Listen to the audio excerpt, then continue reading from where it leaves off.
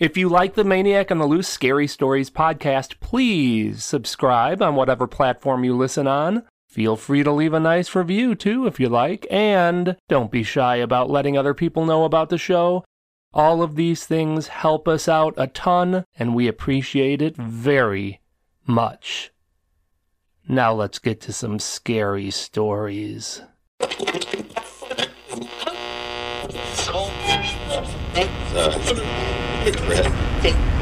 If you like scary stories, you've come to the right place. Welcome to the Maniac on the Loose Scary Stories podcast. I am your host, just your friendly neighborhood Maniac on the Loose. Visit maniacontheloose.com. Sign up for our newsletter, and I'll give you some free stuff. And now, sit back and relax. Keep your arms and legs inside the vehicle at all times, and enjoy the ride.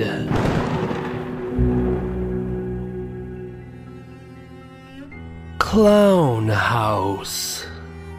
I'm a single male and started looking for a house to buy a couple of months ago. The market was insanely competitive. Every time I found a house I liked, somebody else's offer had already been accepted before I even had a chance to look at the place. It was crazy. So when an attractive 2-story craftsman-style house in a nice neighborhood within my price range was listed, I got aggressive. I had never owned a house before, and based off of the photos, this was the place. It was everything I had been hoping for. If I were able to get this one, I would look back and be happy that all the previous houses I was interested in didn't work out for me. I thoroughly scanned through all of the available pictures of the house, of which there were many. I actually knew a few people who lived in the area, so I knew the neighborhood was to my liking. So taking all things into consideration, I was confident enough to make an offer, sight unseen. I even waived all contingencies. On top of that, I made it a cash offer. I was both joyous and nervous when my offer was accepted and the seller was hot to close. The closing was scheduled immediately, and I was officially the owner of the house before I ever even stepped foot in it. It was risky, but I rolled the dice. After the closing, I finally walked through the house, gave it an exhaustive looking over, and breathed a huge sigh of relief. Everything looked up to snuff. The lone spot I had yet to check out was the attic. It was the only portion of the house that didn't have any pictures in the listing. The attic was in the upstairs hallway. It was a pull-down attic where one pulls a string and a ladder unfolds from the ceiling. The ladder came down nice and easy, and it was very sturdy as I climbed up. I stuck my head through the opening, but it was so dark up there that I couldn't see much. Fortunately, I could see a string light bulb overhead. I hoisted myself up into the attic, pulled the string, and the attic was illuminated. I must have jumped 3 feet in the air and let out a scream like a little girl when I spotted 4 figures standing against the wall. It took me a good 15 seconds to get my wits about me and ascertain what I was looking at. Mannequins. 4 life-sized mannequins, and these weren't just your run-of-the-mill average mannequins. They were clown mannequins. And these weren't cheap.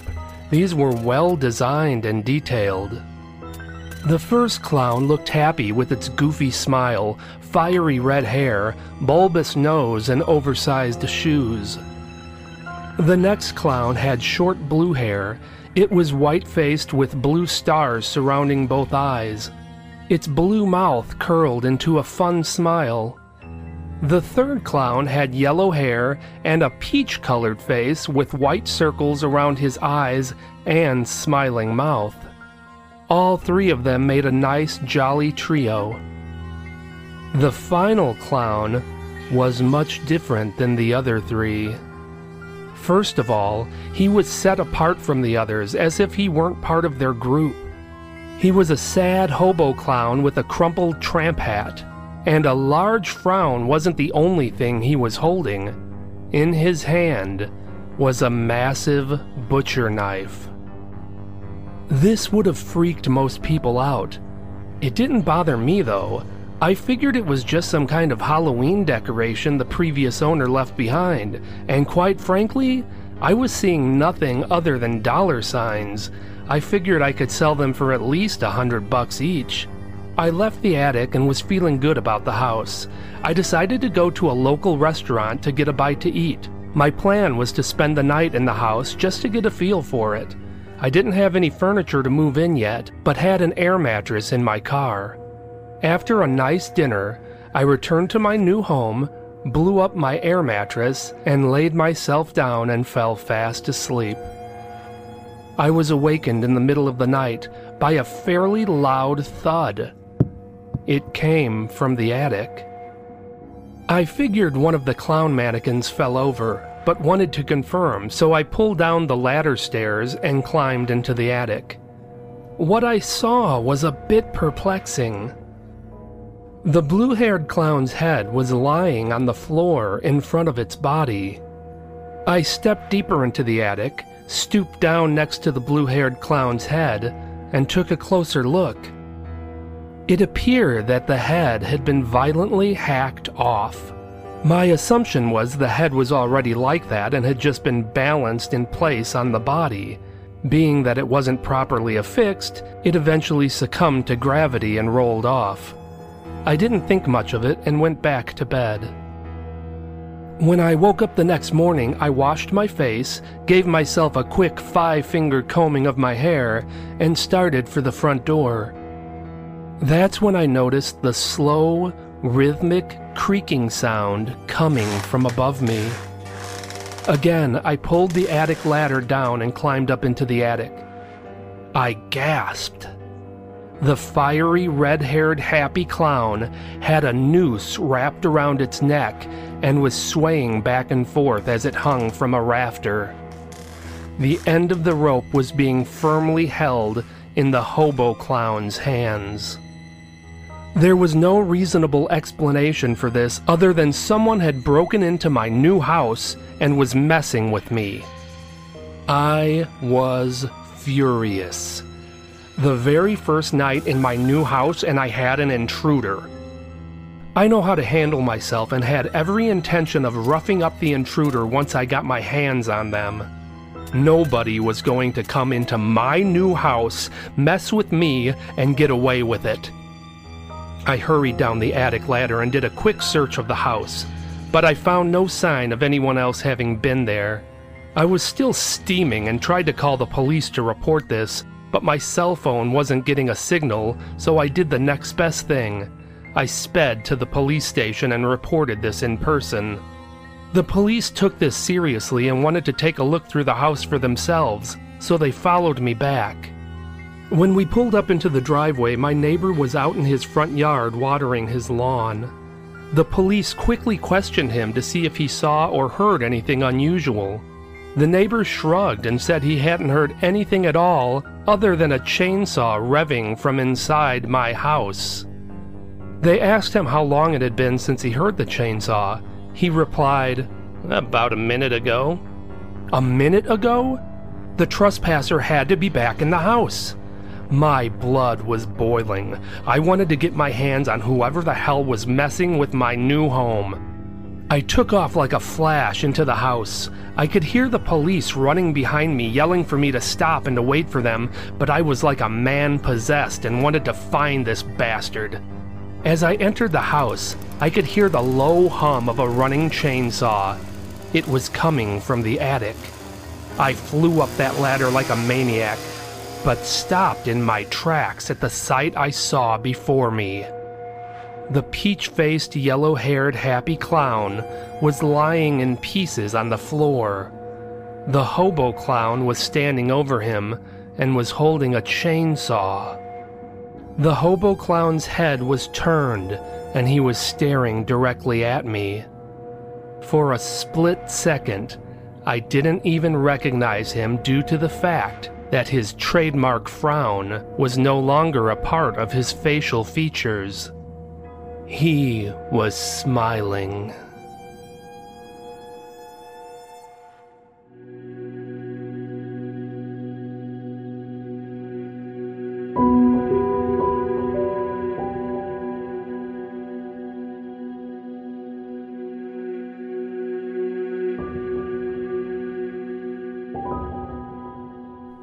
Rest stop. When I was 25 years old, I was in a long-distance relationship with a man who lived in Orlando, Florida. I lived in Cincinnati. Each month, one of us flew to the other city to spend at least a weekend together. This particular time, I was the one traveling, but instead of flying, I decided to drive all by myself, and I left fairly late at night. The majority of the roads were quiet with the exception of the occasional trucker. At one point, I stopped and got some fast food, and something about the meal did not agree with my stomach. Within 30 minutes of eating, my stomach was churning, grumbling, and I was getting occasional sharp pains in my lower abdomen. I needed to find a bathroom, and quick. I was relieved when I saw a sign for a rest stop up ahead. I absolutely hate stopping at rest stops and almost never do, but I had to go to the bathroom so bad that if I didn't make an exception, I was going to have an accident. I pulled into the empty rest stop parking lot. The building was old and run down. I could see that it was dimly lit inside. It had an extremely gloomy and seedy feel to it. I seriously wish there were more people around. Honestly, had this not been an emergency, I would not have gotten out of my car, but my stomach gave me no choice. I rushed into the building and was met by the overwhelming stench of mildew. I hurried to the ladies' room, which was home to 5 stalls, a garbage can that looked like it hadn't been changed in weeks, and a filthy sink. To top it all off, the overhead fluorescent lights were flickering on and off. It was dirty and creepy. At this point, none of that mattered. I needed a toilet now. I sprinted to the last stall and made it just in time. After several minutes, just after I let out a breath of relief, I heard the ladies' room door squeak open and could hear heavy footsteps enter. I listened as one of the stalls further down rattled open, and then heard the distinct sound of urine hitting the porcelain. This wasn't unexpected. I mean, this was a bathroom. What was startling was when the person cleared their throat in an exceptionally deep manner. It was a man. I was scared. I just had a creepy feeling about this whole thing. I was hoping that this was just an innocent man who mistakenly thought this was the men's room. I held my breath, hoping he didn't realize I was in there. Then he spoke in a deep, hoarse voice. Little pig, let me come in. That was followed by the squeak of him pushing one of the other stall doors open, followed by the next one, and the next one until I could see him moving outside the stall I was in. The stall door began to rattle as he tried to pull it open. "I'm in here!" I yelled, but it didn't deter him. He started pulling harder and then started pounding on the door. I started screaming as he began kicking the door. That flimsy door fastener wasn't going to hold up much longer. Then I heard the creak of the ladies' room door opening, followed by a woman saying, "Hey, what are you doing in here? This is the ladies' room." I could hear the man run out of the bathroom. My heart was beating a mile a minute. I took several deep breaths to calm myself and exited the stall. The woman who had entered the bathroom could see the fear on my face and asked if I knew that guy. I told her I had no idea who that was and explained that he was trying to get into my stall. The woman was very sympathetic and walked me out to the restroom lobby where her boyfriend was waiting for her. He said that the guy ran past him and out into the parking lot. The couple walked me to my vehicle. They even checked inside my car to make sure that guy didn't try to hide in there. Fortunately, there was no sign of him. I didn't stop again until I reached Orlando.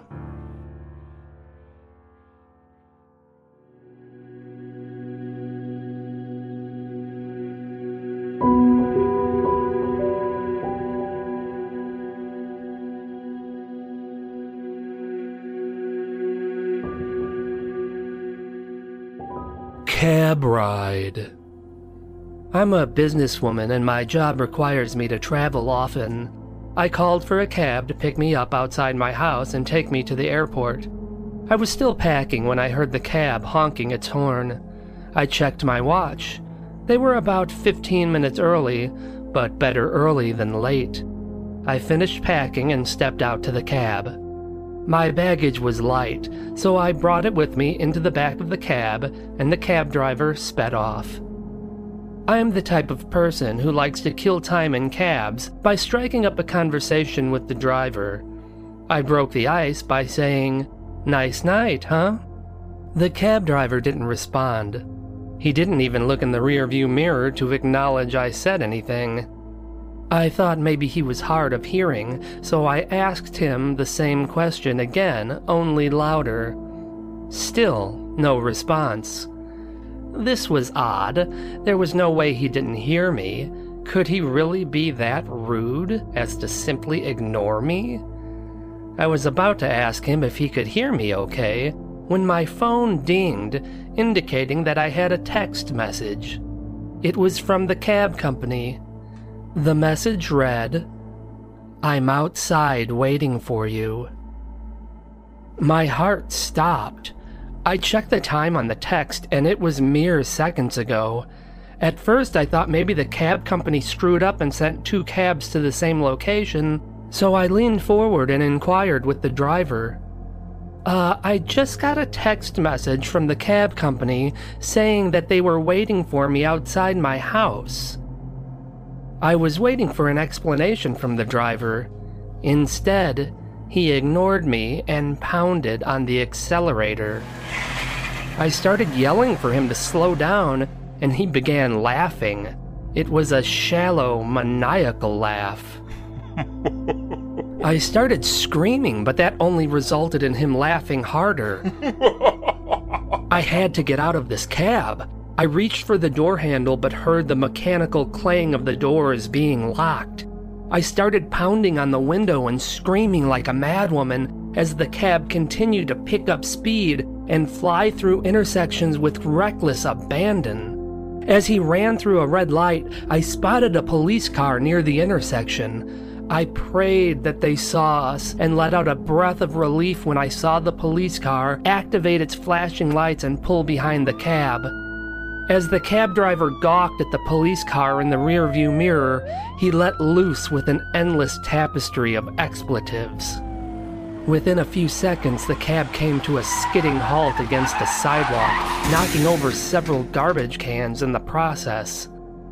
The driver then bolted from the cab and ran off into the night. The police gave chase, but weren't able to catch him. Later, after doing a thorough inspection of the cab, investigators found DNA evidence of 4 missing women. I was almost the 5th.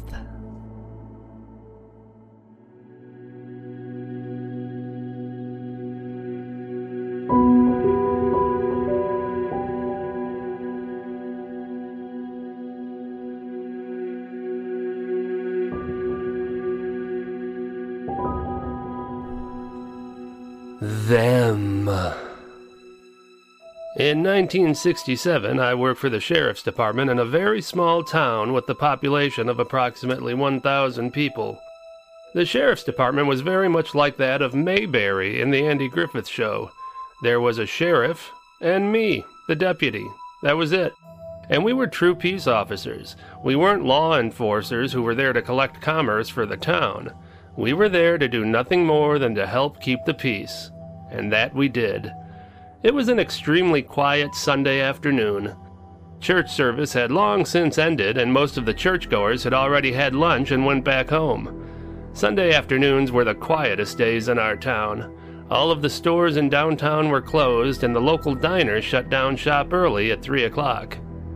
The sheriff was off that day, and I was manning the station by myself. Of course, it being Sunday, there was nothing for me to do, so I was leaning back in my chair with my feet propped up on my desk.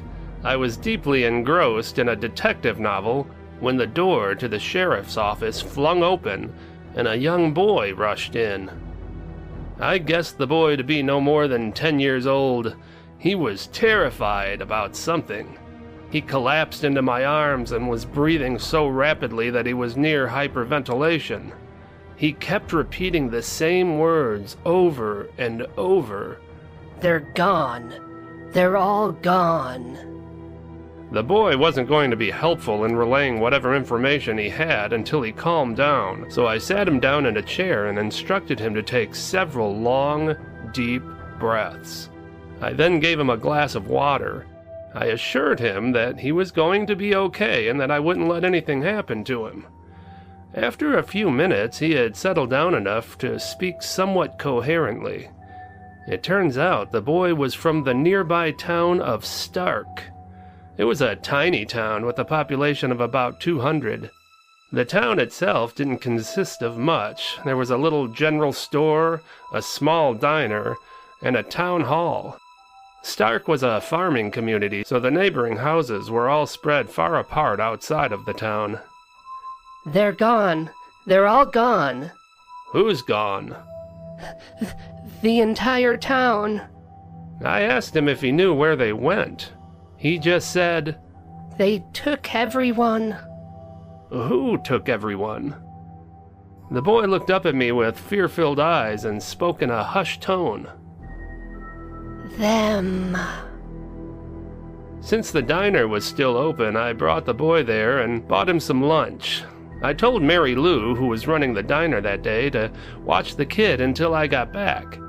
I was going to check out the town of Stark to see what was going on. Stark was about 15 miles away. When I pulled into the town, I saw several cars parked in spaces near the buildings that made up the township.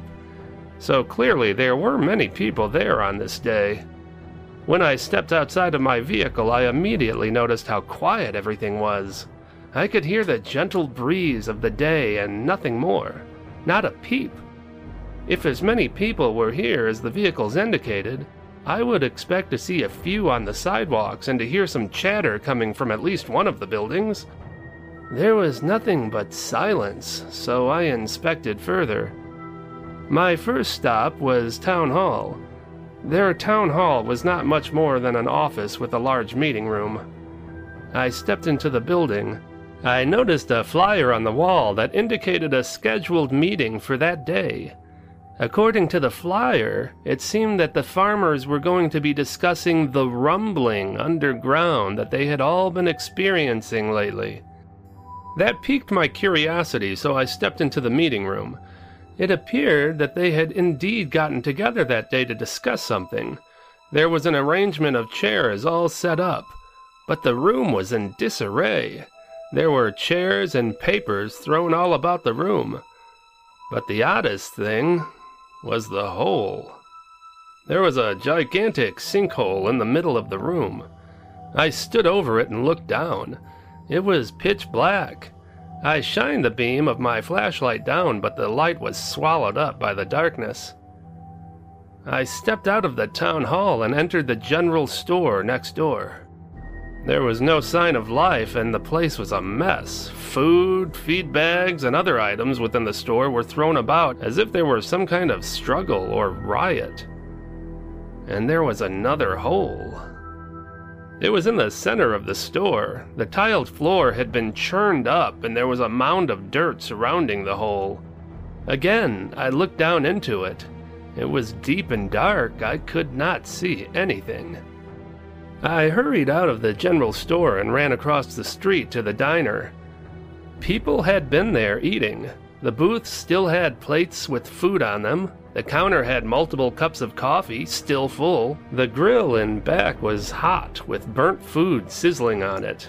But no people. Everyone had vanished, and obviously they all left very abruptly. I walked behind the counter and stepped through the swinging doors in the back kitchen area. There was another hole in the floor. It was like the other two, as if something had burrowed up from under the ground and emerged into the diner. Again, I looked down into the hole. Unlike the others, this hole didn't drop straight down. This one was more of an incline that gradually went down into the earth. With my flashlight in one hand and my revolver in the other, I stepped down into the hole and started walking deep down into the ground. The beam from my flashlight did nothing to help me see in front of me. It was simply too dark. But when I shone the light on the walls, I could make out gargantuan claw marks. It didn't look smooth or rhythmic like I would have expected if a machine had tunneled this hole. These marks were unique and chaotic. I continued walking for what seemed like hours, but in reality it was likely just a few minutes, until I stepped into a room. I say room, but it was more like an enormous cavern. The ceilings had to be more than 100 feet tall, and I could see. I could see in this room due to the light spilling in from the two holes above me.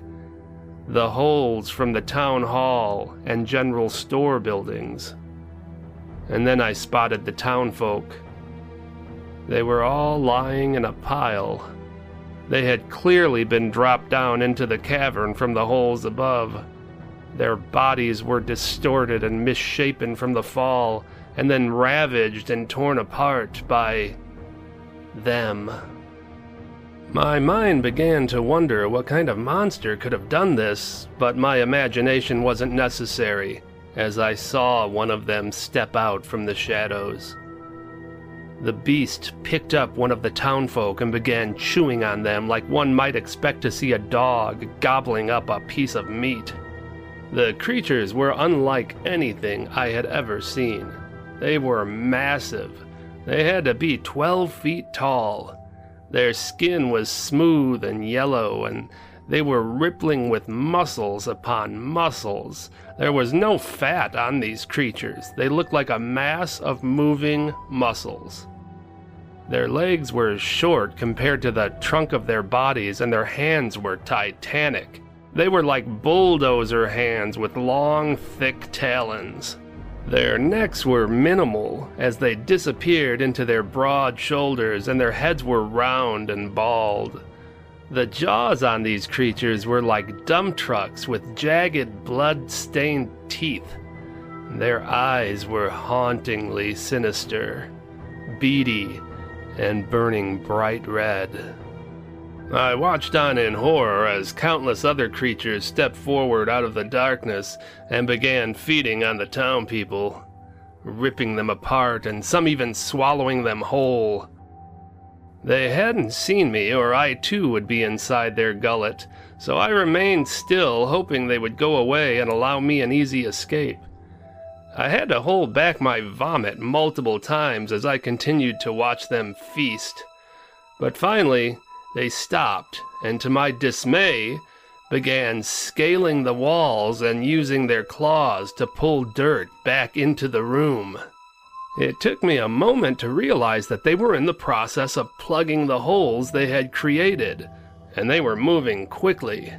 The town hall hole was filled in no time, and they were halfway finished with filling the general store hole when I realized I had to make my move now, or I would be trapped down here with them. I turned and ran faster than I ever had in my life and was able to emerge from the hole to get back into the diner. I collapsed in the corner of the room and caught my breath. Within a few seconds, I could see the hole being filled from underneath. It took all of 2 minutes for that entire tunnel to be filled. It was an odd sight, to be sure.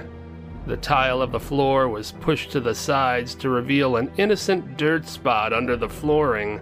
No one would have ever guessed that these were once holes that led to the guts of the earth below. I never told anybody. What good would it have done? The people of Stark were all dead, and who in their right mind would have believed me? The creatures had filled in the holes, so I had no proof. I was aware of how preposterous the whole story sounded. Everyone would have thought I had lost my mind. I probably would have been thrown in the loony bin. So, all these years I kept this to myself. But here I am now, a frail old man who has withered away to nothing more than a skeleton wrapped in wrinkled flesh. I'm not much longer for this world, and this was not a tale I wanted to take with me to the grave.